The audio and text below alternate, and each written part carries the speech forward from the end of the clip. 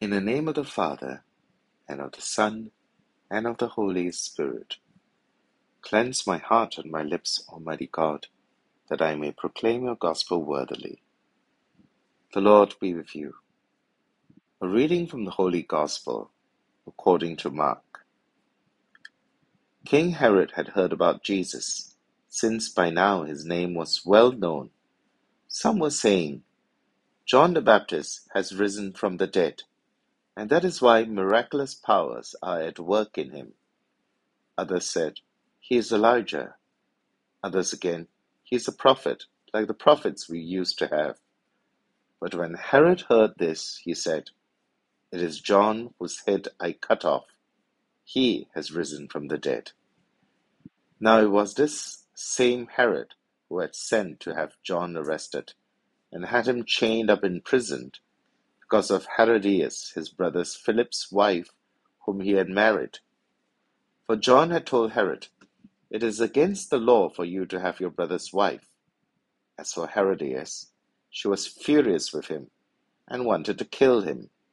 But she was not able to, because Herod was afraid of John, knowing him to be a good and holy man, and gave him his protection. When he had heard him speak, he was greatly perplexed, and yet he liked to listen to him.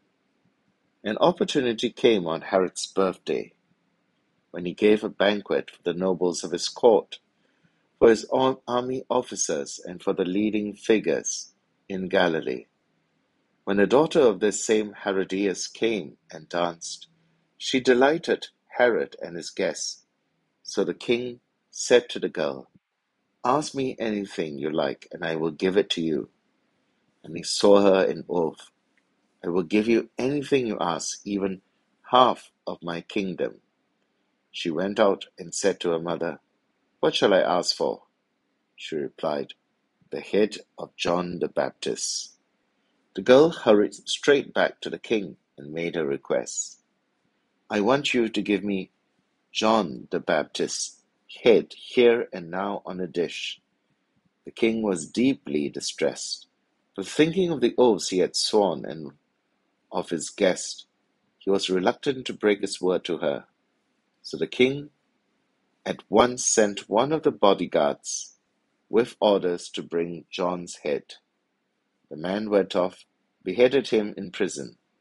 Then he brought the head on a dish and gave it to the girl, and the girl gave it to her mother.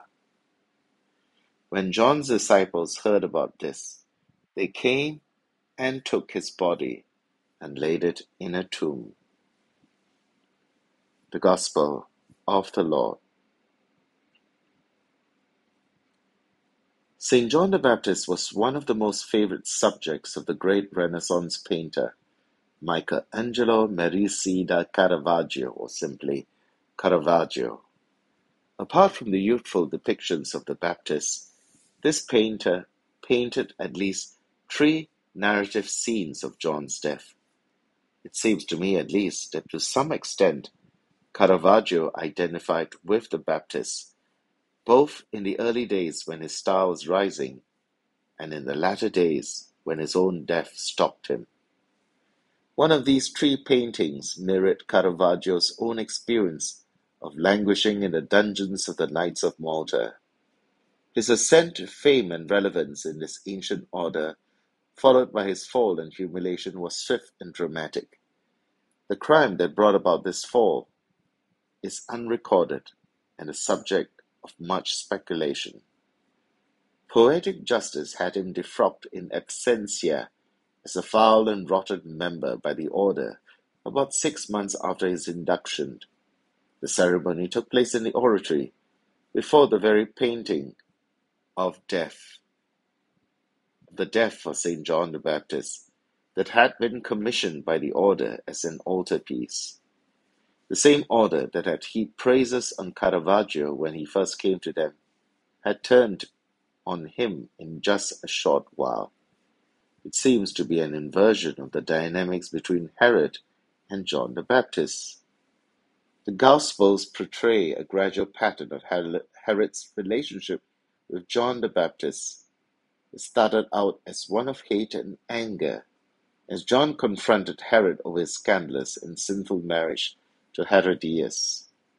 For a despotic ruler, usually surrounded by flattering courtiers, to suddenly be called out on his actions, and even worse, to have his wife and the legitimacy of his marriage challenged, must have infuriated Herod. Angry with John, Herod threw him in prison, and his wife clamored for John to be executed. Herod would have been both angry and afraid of John because of the latter's popularity and influence among the people. But the dynamics of their relationship gradually changed over time. His fear and hatred eventually gave way to admiration and respect. We can only speculate that after many private conversations with the Baptist in his dungeon, and having heard reports of his teaching and exploits, Herod concluded that John was a good and holy man and gave him his protection. Even after John's death, Herod's attitude shifted from confidence of John's death to one of almost paranoia that John had risen from the dead. The pattern of St. John's ministry, life and death, mirrors that of the one whom he had dedicated his entire life to herald. No wonder Herod would mistake Jesus as John the Baptist, risen from the dead. Little did he know that it would be Jesus that will rise from the dead and because of his resurrection, all those who had died in fidelity to God's purpose, and those who had died for their faith in Christ, will indeed rise from the dead. Our Lord too will appear to ascend in the estimation of the crowds. He will be admired, adulated, followed by so many who wish to keep his company. And yet in the last week of his earthly ministry, everything will be drastically changed.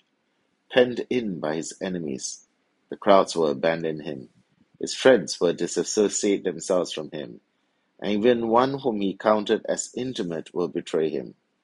Our Lord is the epitome of the hero who descends into the depths of being regarded as zero. But the Christian story does not end with his humiliation and death. In fact, this is the spark of a new beginning.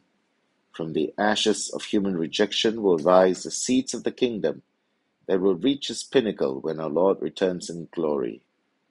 If we wish to be his disciples, we too must follow the same path as our Lord and Master.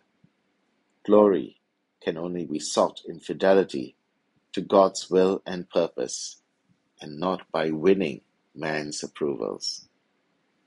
In the name of the Father, and of the Son, and of the Holy Spirit. Amen.